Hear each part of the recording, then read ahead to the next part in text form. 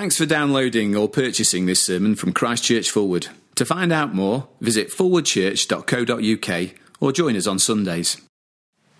The Lord said to me, "Take a large scroll and write on it with an ordinary pen, Maher-shalal-hash-baz.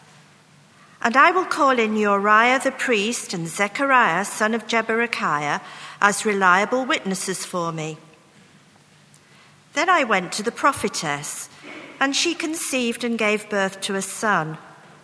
And the Lord said to me, "Name him Maher-shalal-hash-baz. Before the boy knows how to say 'my father' or 'my mother,' the wealth of Damascus and the plunder of Samaria will be carried off by the king of Assyria." The Lord spoke to me again. "Because this people has rejected the gently flowing waters of Shiloah and rejoices over Rezin and the son of Remaliah, therefore the Lord is about to bring against them the mighty floodwaters of the river, the king of Assyria with all his pomp. It will overflow all its channels, run over all its banks, and sweep on into Judah, swirling over it, passing through it, and reaching up to the neck. Its outspread wings will cover the breadth of your land, O Emmanuel. Raise the war cry, you nations, and be shattered. Listen, all you distant lands, prepare for battle and be shattered. Prepare for battle and be shattered. Devise your strategy, but it will be thwarted. Propose your plan, but it will not stand. For God is with us." The Lord spoke to me with his strong hand upon me, warning me not to follow the way of this people. He said, "Do not call conspiracy everything that these people call conspiracy. Do not fear what they fear, and do not dread it. The Lord Almighty is the one you are to regard as holy. He is the one you are to fear. He is the one you are to dread, and he will be a sanctuary. But for both houses of Israel, he will be a stone that causes men to stumble, and a rock that makes them fall. And for the people of Jerusalem, he will be a trap and a snare. Many of them will stumble, they will fall and be broken, they will be snared and captured. Bind up the testimony and seal up the law among my disciples. I will wait for the Lord, who is hiding his face from the house of Jacob. I will put my trust in him. Here am I, and the children the Lord has given me. We are signs and symbols in Israel from the Lord Almighty, who dwells on Mount Zion.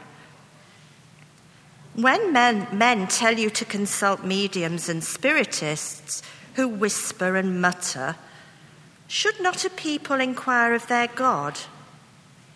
Why consult the dead on behalf of the living? To the law and to the testimony. If they do not speak according to this word, they have no light of dawn. Distressed and hungry, they will roam through the land. When they are famished, they will become enraged, and looking upward will curse their king and their God. Then they will look towards the earth and see only distress and darkness and fearful gloom, and they will be thrust into utter darkness.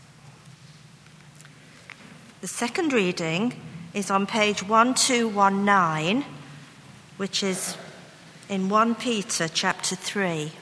Page 1219,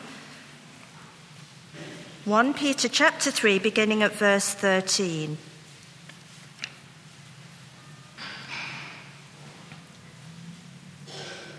Who is going to harm you if you're eager to do good?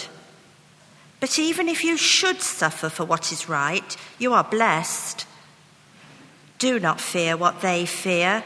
Do not be frightened. But in your hearts set apart Christ as Lord. Always be prepared to give an answer to everyone who asks you to give the reason for the hope that you have.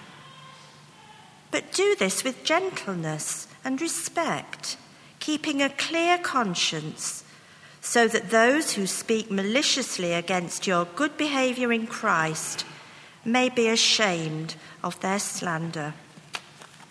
This is the word of the Lord.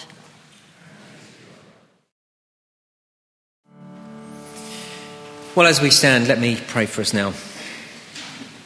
We thank you, our Lord and God, that we've been able to sing of your kindness and your goodness, of your love and your greatness. And we pray that in your great kindness you would speak to us now through your word, helping us to understand how sensible it is to trust you and to fear you above all things. In Jesus' name, amen. Well, please do sit down. Well, again, I want to welcome you, add my own welcome to that of Andrew's earlier in the service. Let me encourage you to do two things now, if I may. One would be to take up your Bibles and to turn back to the reading that we had a little bit earlier, read for us by Janet, page 692, as we're working through the book of Isaiah right through this term. Isaiah chapter 8, page 692. The other thing that I think you'll find particularly helpful this week, and that's to dig out the handout for the sermon outline, and not least of all, the front page where you'll see a list of terms and conditions, which I'll refer to in just a moment. We live in a scary world, no doubt about that. We have street crime, gang crimes, hate crimes and terrorist violence, military violence, insurgent violence, police violence, and lest we forget, domestic violence. Those are the words of Houston criminal lawyer John Floyd. Not that we need a criminal lawyer to tell us that we live in a scary world. We know just how scary our world is by watching the news this week. It's a scary world when personalities like Jimmy Savile can do the things that he did for as long as he did without being stopped. It is a scary world when we think of the search continuing for little April Jones. It is a scary world when we hear of yet another soldier being killed in Afghanistan, and I could go on. The world is a scary place. And for the Christian, it will be even scarier. Yeah, I do mean that. See, as we stand up for Christ, we can expect all kinds of trials and struggles to come our way just because we are Christian. We will face everything that everybody in this world faces, and we will face more. We heard last week from one of our mission partners how Christians were raided, their home was searched without a warrant, one of them was beaten, how they were fined 2 months' wages, and all their Christian literature was confiscated and destroyed. And even in this country, we're aware from recent news stories how, as the law is changing in this land, it is going to get harder and harder for Christians to stand up for what we believe without it resulting in persecution.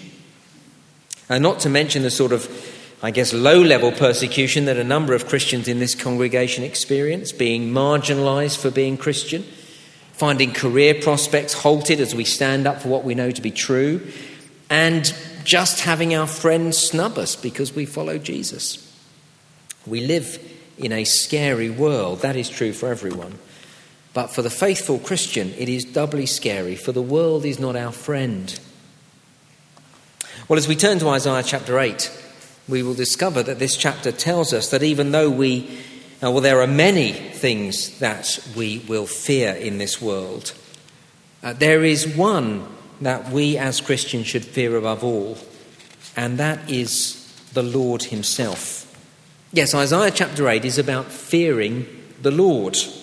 And we may well find ourselves getting bogged down in some of the detail of the chapter. But remember the big thing, it is about fearing the Lord. And so the key words in this chapter come in verses 12 and 13. Look halfway through verse 12. Isaiah hears these words from the Lord. Do not fear what they fear and do not dread it. The Lord Almighty is the one you are to regard as holy. He is the one you are to fear. That's the message of Isaiah chapter 8. The Lord Almighty is the one you are to fear.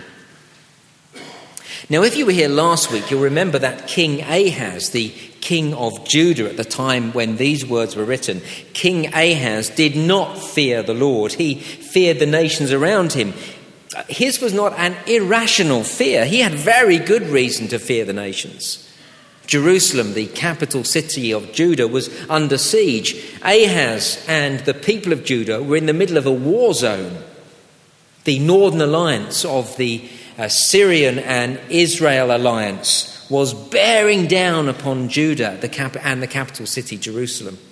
Ahaz and the people of Judah were scared and had good reason to be. But through the prophet Isaiah, God spoke to Ahaz, telling Ahaz to trust him, the Lord, or to use the language of chapter 8, to fear the Lord above everything else. But as we saw last time, rather than fear the Lord, Ahaz turned to the Assyrians, the great world superpower of the day. He turned to the Assyrians for protection. He feared them more than he feared the Lord.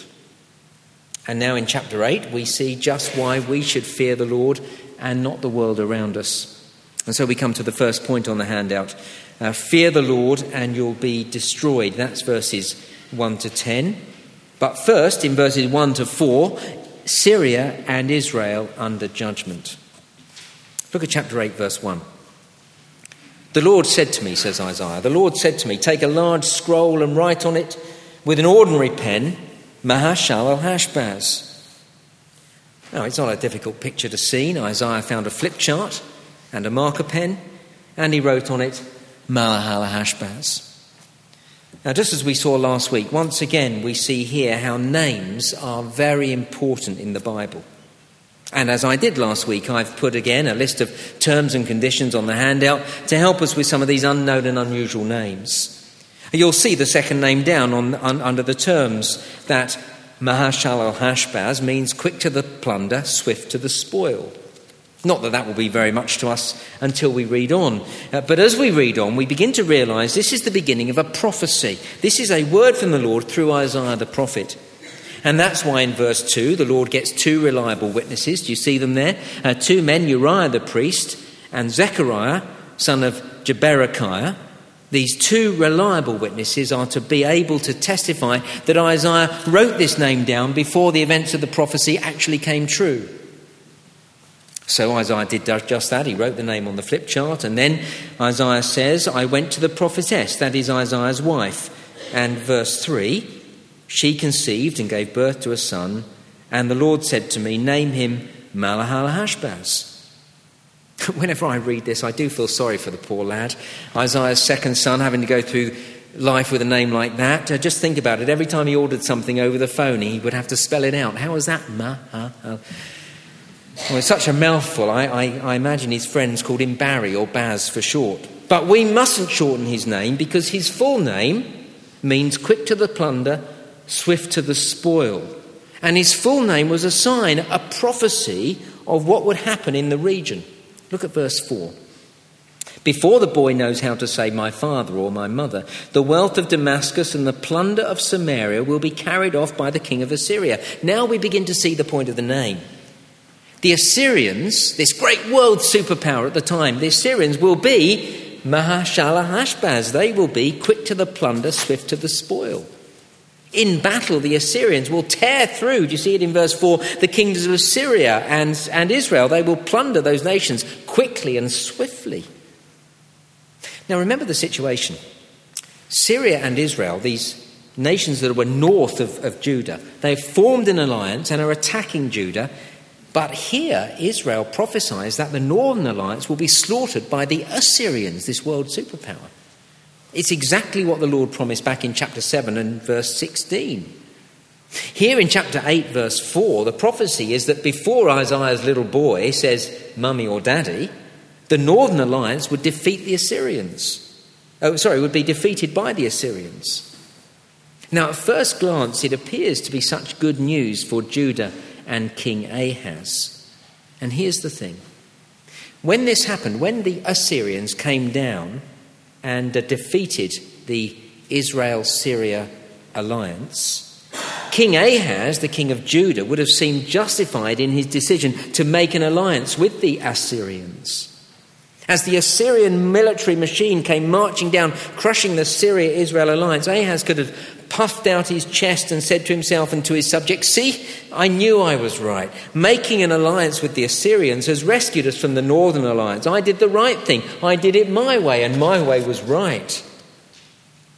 Now you can see that happening in the second half of verse 6.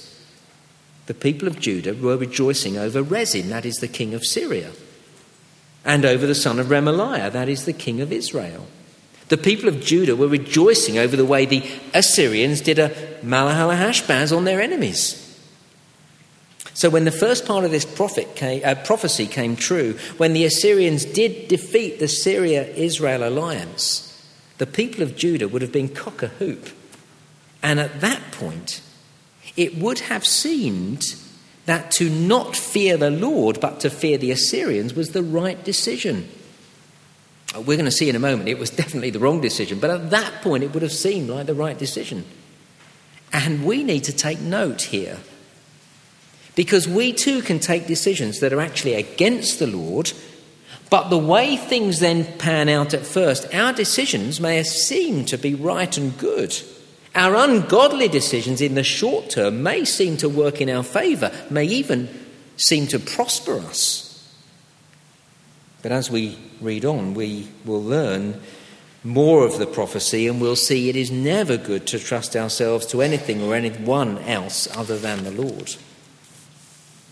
Before we read on, look over the page on the handout and see the quote from David Peterson. Looking at the way Judah rejoiced over the defeat of Syria-Israel alliance, David Peterson writes these words, I think very helpful. There appears to be no fear of God in this response or any recognition of God's sovereignty in their deliverance from these enemies. They simply rejoiced in the might of one human power over another, as we so often do, leaving God out of the picture. See, there's the problem. King Ahaz didn't fear the Lord. He put his trust in the Assyrians. But that's why this prophecy is so important, because the defeat of the Syria-Israel alliance is not the end of the story. So then, in verses 1 to 4, the Lord prophesied Malahal-Hashbaz, the Syria-Israel alliance would be slaughtered by the Assyrians. But then we see, second subpoint under the first point, unbelieving Judah is under judgment. Now look, before I go any further to explain verses 5 to 10, I think it's very important and helpful to think in these categories. Is a category that was used by the reformers in the 16th and 17th centuries. They spoke of the visible church and the invisible church. The visible church is any gathering of the people of God, all of us gathered here, visible for everyone to see. But within any gathering of the visible church, there is a subsection, usually a smaller subsection, the invisible church. The real believers among any gathering. So there'll be the visible church, the gathering, and then the real believers within that gathering. Sometimes it's all of them, but often it's a smaller group. Now the same is true in Judah. Judah, the nation, the gathered people of God, but within them there was a much smaller subsection, we know, of real believers who are called the remnant. Now in verses 5 to 10, it is the majority, the unbelievers in Judah, who are under God's judgment. So in verses 5 to 10 then comes the devastating news for Judah, and it is Malahal-Hashbaz. Quick to the plunder, swift to the spoil, the Assyrians will overrun unbelieving Judah. Here we really see why we should fear the Lord above all things. Look at verse 8. The Lord spoke to me again. Because this people has rejected the gentle flowing waters of Shiloah and rejoices over Rezin and the son of Remaliah, therefore the Lord is about to bring against them the mighty flood waters of the river, the king of Assyria with all his pomp. It will overflow all its channels, run over all its banks, and sweep on into Judah, swirling over it, passing through it and reaching up to the neck. Its outspread wings will cover the breadth of your land. Now, we may need a hand with the details, and in a moment I'll give you some of the details, but the big sweep of these verses is very clear. Because Judah has rejected the Lord and turned to the Assyrians. Now the Lord is going to be behind the Assyrians defeating Judah. That's the big thrust of verses 5 to 8. And don't miss the point at the beginning of verse 7, that it is the Lord who is controlling the Assyrian invasion against Judah. Here's why we should fear the Lord Almighty. Because he is more powerful than the nations. It's exactly what we saw last time in chapter 7, verse 18. The Lord controls the mighty powers of the world, just as a man controls his dog. Do you remember it from chapter 7, verse 18? With just a whistle from the Lord, the Assyrians would do his bidding. So fear the Lord. For when we fear the world and trust the world, then in judgment, the Lord will bring the world bearing down upon us. That's the big point of verses 5 to 10. Now let me give you a steer on some of the details. As you'll see from the list of terms and conditions here, Shiloah there in verse 6 was the stream from the Gihon spring which provided water for Jerusalem. Shiloah was the Lord's wonderful provision for the city of Jerusalem. And not least of all, the Lord's provision through a time of siege. The waters of Shiloah, always running into Jerusalem, meant that even under siege, the city would never run out of water. So Shiloah was a picture of the Lord's provision for the people of Judah in Jerusalem, that he would keep them against their enemies. But they had rejected the Lord's protection and turned to the Assyrians for protection. And therefore, verse 7, the Lord would bring against Judah the very ones they turned to for help. And instead of knowing the gentle protection of the Lord as pictured in the gently flowing waters of Shiloah, Judah would experience the full force of the Assyrians bearing down upon them like, verse 7, a mighty floodwater. Now that's a picture we're all too familiar with in recent days. We saw it here in our region with devastating effect a few years back. We've seen it in other parts of the country on the news in these last weeks. When floodwaters come in a torrent of destruction, there's nothing that can stop them. They're just too powerful. That's the picture of verse 7 and of verse 8. The Assyrians will come upon Judah like floodwaters. Mahashalal Hashbaz, quick to the plunder, swift to the spoil. The Assyrians will, verse 8, sweep on into Judah, swirling over it, passing through it and reaching up to the neck. Its outspread wings will cover the breadth of your land. You can just picture the whole land covered in water. Now, do you see it there in verse 8? When the Assyrians come, Judah would be up to their neck in it, as we say. This is a devastating picture of how the very nation Judah turned to for protection would come and destroy them. It is devastating, it is judgment, but despite how serious this warning is, do you see that there is a note of hope and grace even in verse 8? Now, we've seen it again and again through these early chapters of Isaiah. Whenever God speaks a word of judgment, he always speaks a word of hope and grace. It comes twice. First in verse 8, this mighty river will only come up to the neck. They still have their, as we say, heads above water. God will not let Judah be completely destroyed. It's what we saw back in chapter 7. Do you remember Isaiah's first son? We met him last week, called Shear-Jashub, meaning a remnant will return. God's people will never be completely destroyed. That's shown here. They'll be up to their neck in it, but they'll still have their heads above water. And then the other sign that we were shown in chapter 7, verse 14, was Emmanuel, God is with us. We see that right at the end of verse 8. So God's people will never be destroyed. Shear-Jashub, the remnant, the believers within the unbelieving nation will be kept by the Lord. And the Lord is Emmanuel with his people, with the remnant. That's the hope in verse 8. And that is kind of then worked out in verse 9 and 10.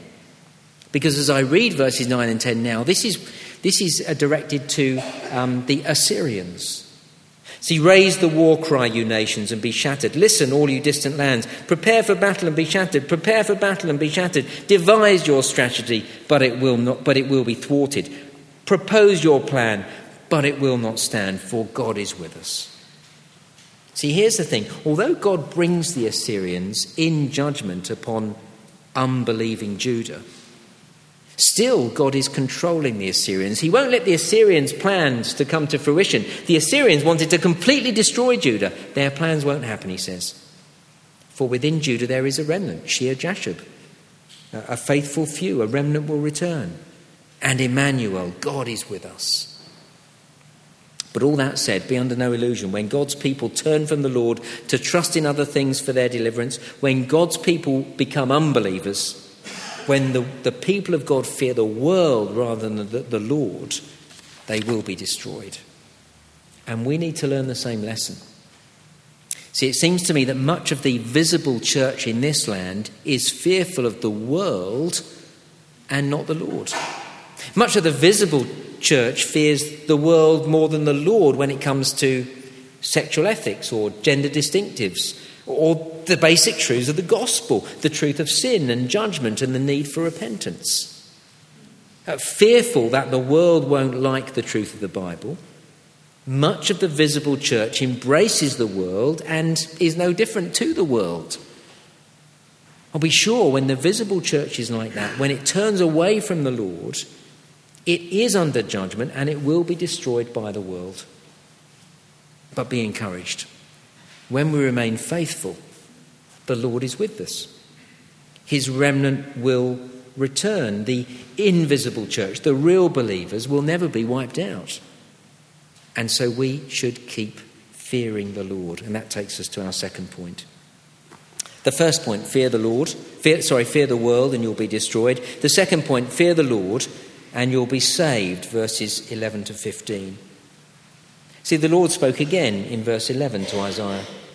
The Lord spoke to me with his strong hand upon me, warning me not to follow the way of this people. He said, do not call conspiracy everything these people call conspiracy. Do not fear what they fear and do not dread it. The Lord Almighty is the one you are to regard as holy. He is the one you are to fear. He is the one you are to dread. And he will be a sanctuary. Don't fear what they fear. Remember, for Ahaz and the people of God, they had a very rational fear. They feared the Northern Alliance. They were under siege. They feared for their lives. They feared the nations. But the Lord says to Isaiah, don't fear what they fear, but fear the Lord Almighty. Now, that's interesting. The fear of the Lord is something the Bible speaks of often, but it's not something that we speak of often. And for that reason, it seems to me that whenever we speak of the fear of the Lord, we don't seem to really understand what it means. When our twin girls were toddlers, Susanna and Bethan, when they were just little girls, I used to play a game with them called Lions. Now, I have no idea whether I made this game up or got it from someone else, but it's very easy to understand how it goes. It goes like this. They would run into another room of the house. I would get down on all fours and I would come into the room round the corner pretending to be a lion. Roar! And when I got into that room, they would run past me if they could, and they could, because I was a friendly lion at times. They would run past me, and they would then run into another room, and I would pad into that room saying, "Rah!" On one occasion, we were playing lions, and they were getting very excited after it had happened for a few times. They'd run back into another room, and they'd say, "Louder, Daddy, louder." So I'd pad round into the next one and go, "Roar!" A bit louder. Giggles from the girls. They'd run past me into another room. "Louder, Daddy, louder." I'd pad in, "Roar!" Until they got to the point where they were so excited, they said, "Louder, Daddy, do it louder!" And so with them round the corner, I stood up, ran round the corner, and the loudest roar I could muster, "Roar!" And they burst into tears. And they burst into tears and ran to me, and both of them were grabbing on to one leg, holding tight. And that's what it means to fear the Lord. At that moment, they were frightened of me.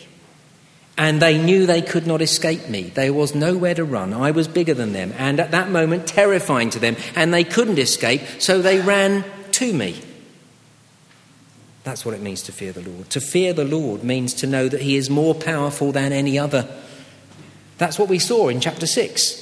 That's why the vision of the Lord in the temple in Isaiah chapter 6 is so crucial to the book of Isaiah. The Lord Almighty is awesome and powerful and beyond compare. We should fear him. And because he's so powerful, there's nowhere else to run from him. Nowhere to run, nowhere to hide. But he is not only almighty, he is the Lord Almighty. He is the God of the covenant. He makes a way for his people to find safety and protection in him. We saw that also in Isaiah chapter 6. We see it supremely at the cross of the Lord Jesus, where Jesus dies on the cross so that we can run to him and call him our Father. And when we run to him, we are safe. That's what Isaiah is told here. Fear the Lord. Run to him for protection. And you see it there in verse 14. He will be a sanctuary. But run away from him as the nations of Israel and Judah did. Run away from him. Look to other things for protection. And it'll end in worse than that. Worse than tears. It'll end in judgment. And that's what the Lord told Isaiah in verses 14 and 15. Speaking of the nations of Israel and Judah, but for both houses of Israel he will be not a sanctuary, but a stone that causes men to stumble and a rock that makes them fall. And for the people of Jerusalem he will be a trap and a snare. Many of them will stumble, they will fall and be broken, they will be snared and captured. Israel and unbelieving Judah trusted in others to protect them, and Mahalahashbaz, the Lord used the Assyrians to destroy them both. So fear the Lord. Fear the Lord Almighty, verse 13. Now for us, that means setting apart Christ as Lord in our hearts. Now I've just made a great leap there. Isaiah chapter 8, fear the Lord. For us, that means setting apart Christ as Lord in our hearts. How do I make that leap? Come with me. Keep something in Isaiah 8 and come with me to 1 Peter chapter 3 and see why I make that leap. Page 1219.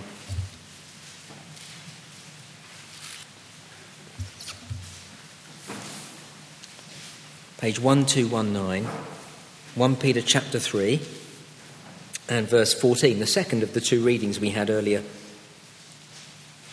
You'll see in 1 Peter chapter 3 verse 14, halfway through the verse, that Peter quotes from Isaiah chapter 8. He says, do not fear what they fear, do not be frightened. You see, that's him quoting from chapter 8. Now, do you remember how chapter 8 goes on of Isaiah? It goes on like this, do not fear what they fear, do not be frightened. The Lord Almighty is the one you're to regard as holy. He is the one you are to fear. But Peter changes it.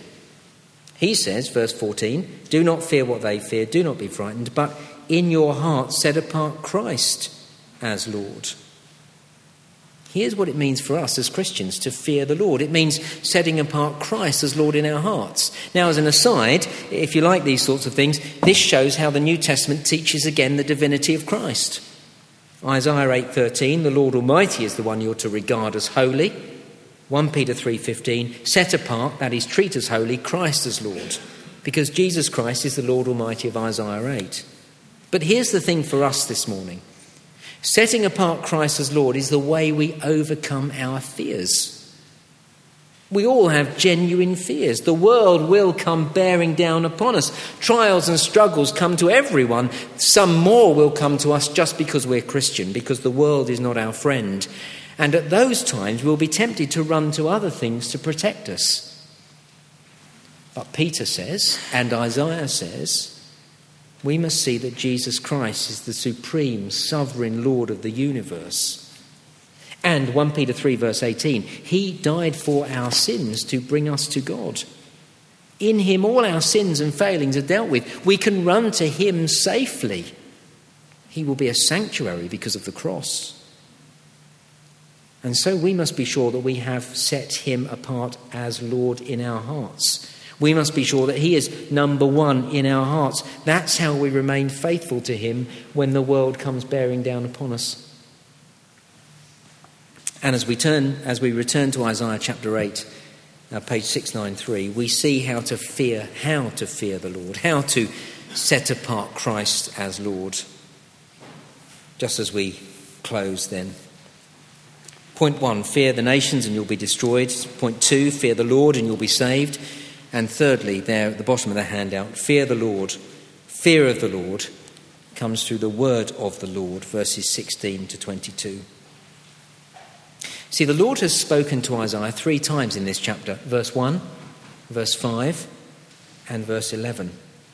Each section begins the same way. And as he has spoken to Isaiah, he has made it clear that the Lord is to be feared. We've seen that. And so Isaiah says, verse 16, bind up the testimony and seal up the law among my disciples. You see, the Lord has given a word of testimony through Isaiah the prophet. He has given signs through Isaiah. And now, verse 16, that word is to be bound up, kept safe for the time when these things will come true. So bind up the testimony, seal up the law, keep the word of God safe. And Isaiah says, verse 17, I will wait for the Lord, who is hiding his face from the house of Jacob. I will put my trust in him. Isaiah has heard the word of the Lord, and now he says, I'm going to trust the word of the Lord. Isaiah is determined to fear the Lord. Isaiah, in verse 17, is doing what Ahaz and Judah failed to do. Isaiah is going to trust the Lord. He's going to put his trust in the word of God. That's how we fear the Lord. We listen to his word and we trust it. It is that simple. God's word is all we need to trust him. That's what verses 16 to 22 say for us. See, his word contains the word of the prophets, in this case Isaiah, but all the prophets. And his word contains the signs that God has given to us that show us why we should believe. And in this case, the particular signs that were given to Isaiah. And that's what he says in verse 18. Here am I, Isaiah the prophet, here am I, and the children the Lord has given me. We are signs and symbols in Israel from the Lord Almighty who dwells on Mount Zion. You see what this is saying? The Lord has spoken through Isaiah the prophet. And Isaiah's children are signs to us. Remember the 2 children we met of Isaiah last week? The first child, Shear-Jashub, a remnant will return. God's people will never be wiped out. And this week, his second son, Mahal-Hashbaz, quick to the plunder, swift to the spoil. Reject the Lord and you will be destroyed. 2 signs for us. Which one are we going to believe? Are you going to believe a remnant will never return, so I'm going to trust in the Lord and be one of his people, and a remnant will always return, a remnant will never be destroyed? Or am I going to turn away from the Lord? Then it's Mahal-Hashbaz. Quick to the plunder, swift to the spoil. You will be judged. And here in verse 18 he's saying signs have been given to us from the Lord. They're written down in his word. So the word of God is all we need for us to fear the Lord, to trust the Lord. But devastatingly, people won't trust the word of the Lord. They go to other places instead. Verse 19, when men tell you to consult mediums and spiritists who whisper and mutter, should not a people inquire of their God? David Peterson, in this excellent little book, Christ and His People, writes on verse 19, how distressing to see intelligent people in our own time consulting astrologers and mediums, following New Age philosophies and strange practices, while rejecting God's revealed word. We might add, how distressing to see Christian people not really holding firm to God's word, but trusting themselves to a feeling. I just felt it was right. Or looking for some other way to hear God speak, putting more store on experience or an unusual coincidence than on the clear testimony of God's word. Isaiah is very clear where we should look to get confidence to trust God. Verse 20, to the law and the testimony. That's how Isaiah the prophet's words were described in verse 16, you see, the law and the testimony. That is the word of God. That's all we need to fear the Lord. But be sure of this as we close. When we do not trust the word of God, when we look to other things, we'll be left in the dark. Verse 20, if they do not speak according to his word, to this word, they have no light of dawn. Distressed and hungry, they will roam through the land when they're famished. They will become enraged and looking upward will curse their king and their God. Then they will look towards the earth and see only distress and darkness and fearful gloom, and they will be thrust into utter darkness. Awful final verses. Once we turn from the word of God and look to other things for direction, eventually we'll turn away from God himself. That is the story of Ahaz and the unbelieving people of Judah. When we don't fear God, we end up, verse 22, with only distress, fearful gloom, and utter darkness, fearful of everything around us. So yes, we live in a scary world. And yes, being a Christian brings us more things to fear because we're Christian. But ultimately there is only one we need to fear, and that is the Lord Almighty himself. He is the one we are to regard as holy. Do not fear what they fear. Do not be frightened, but in your heart set apart Christ as Lord. And as we do that, ultimately, we will be safe from everything. Let's pray together.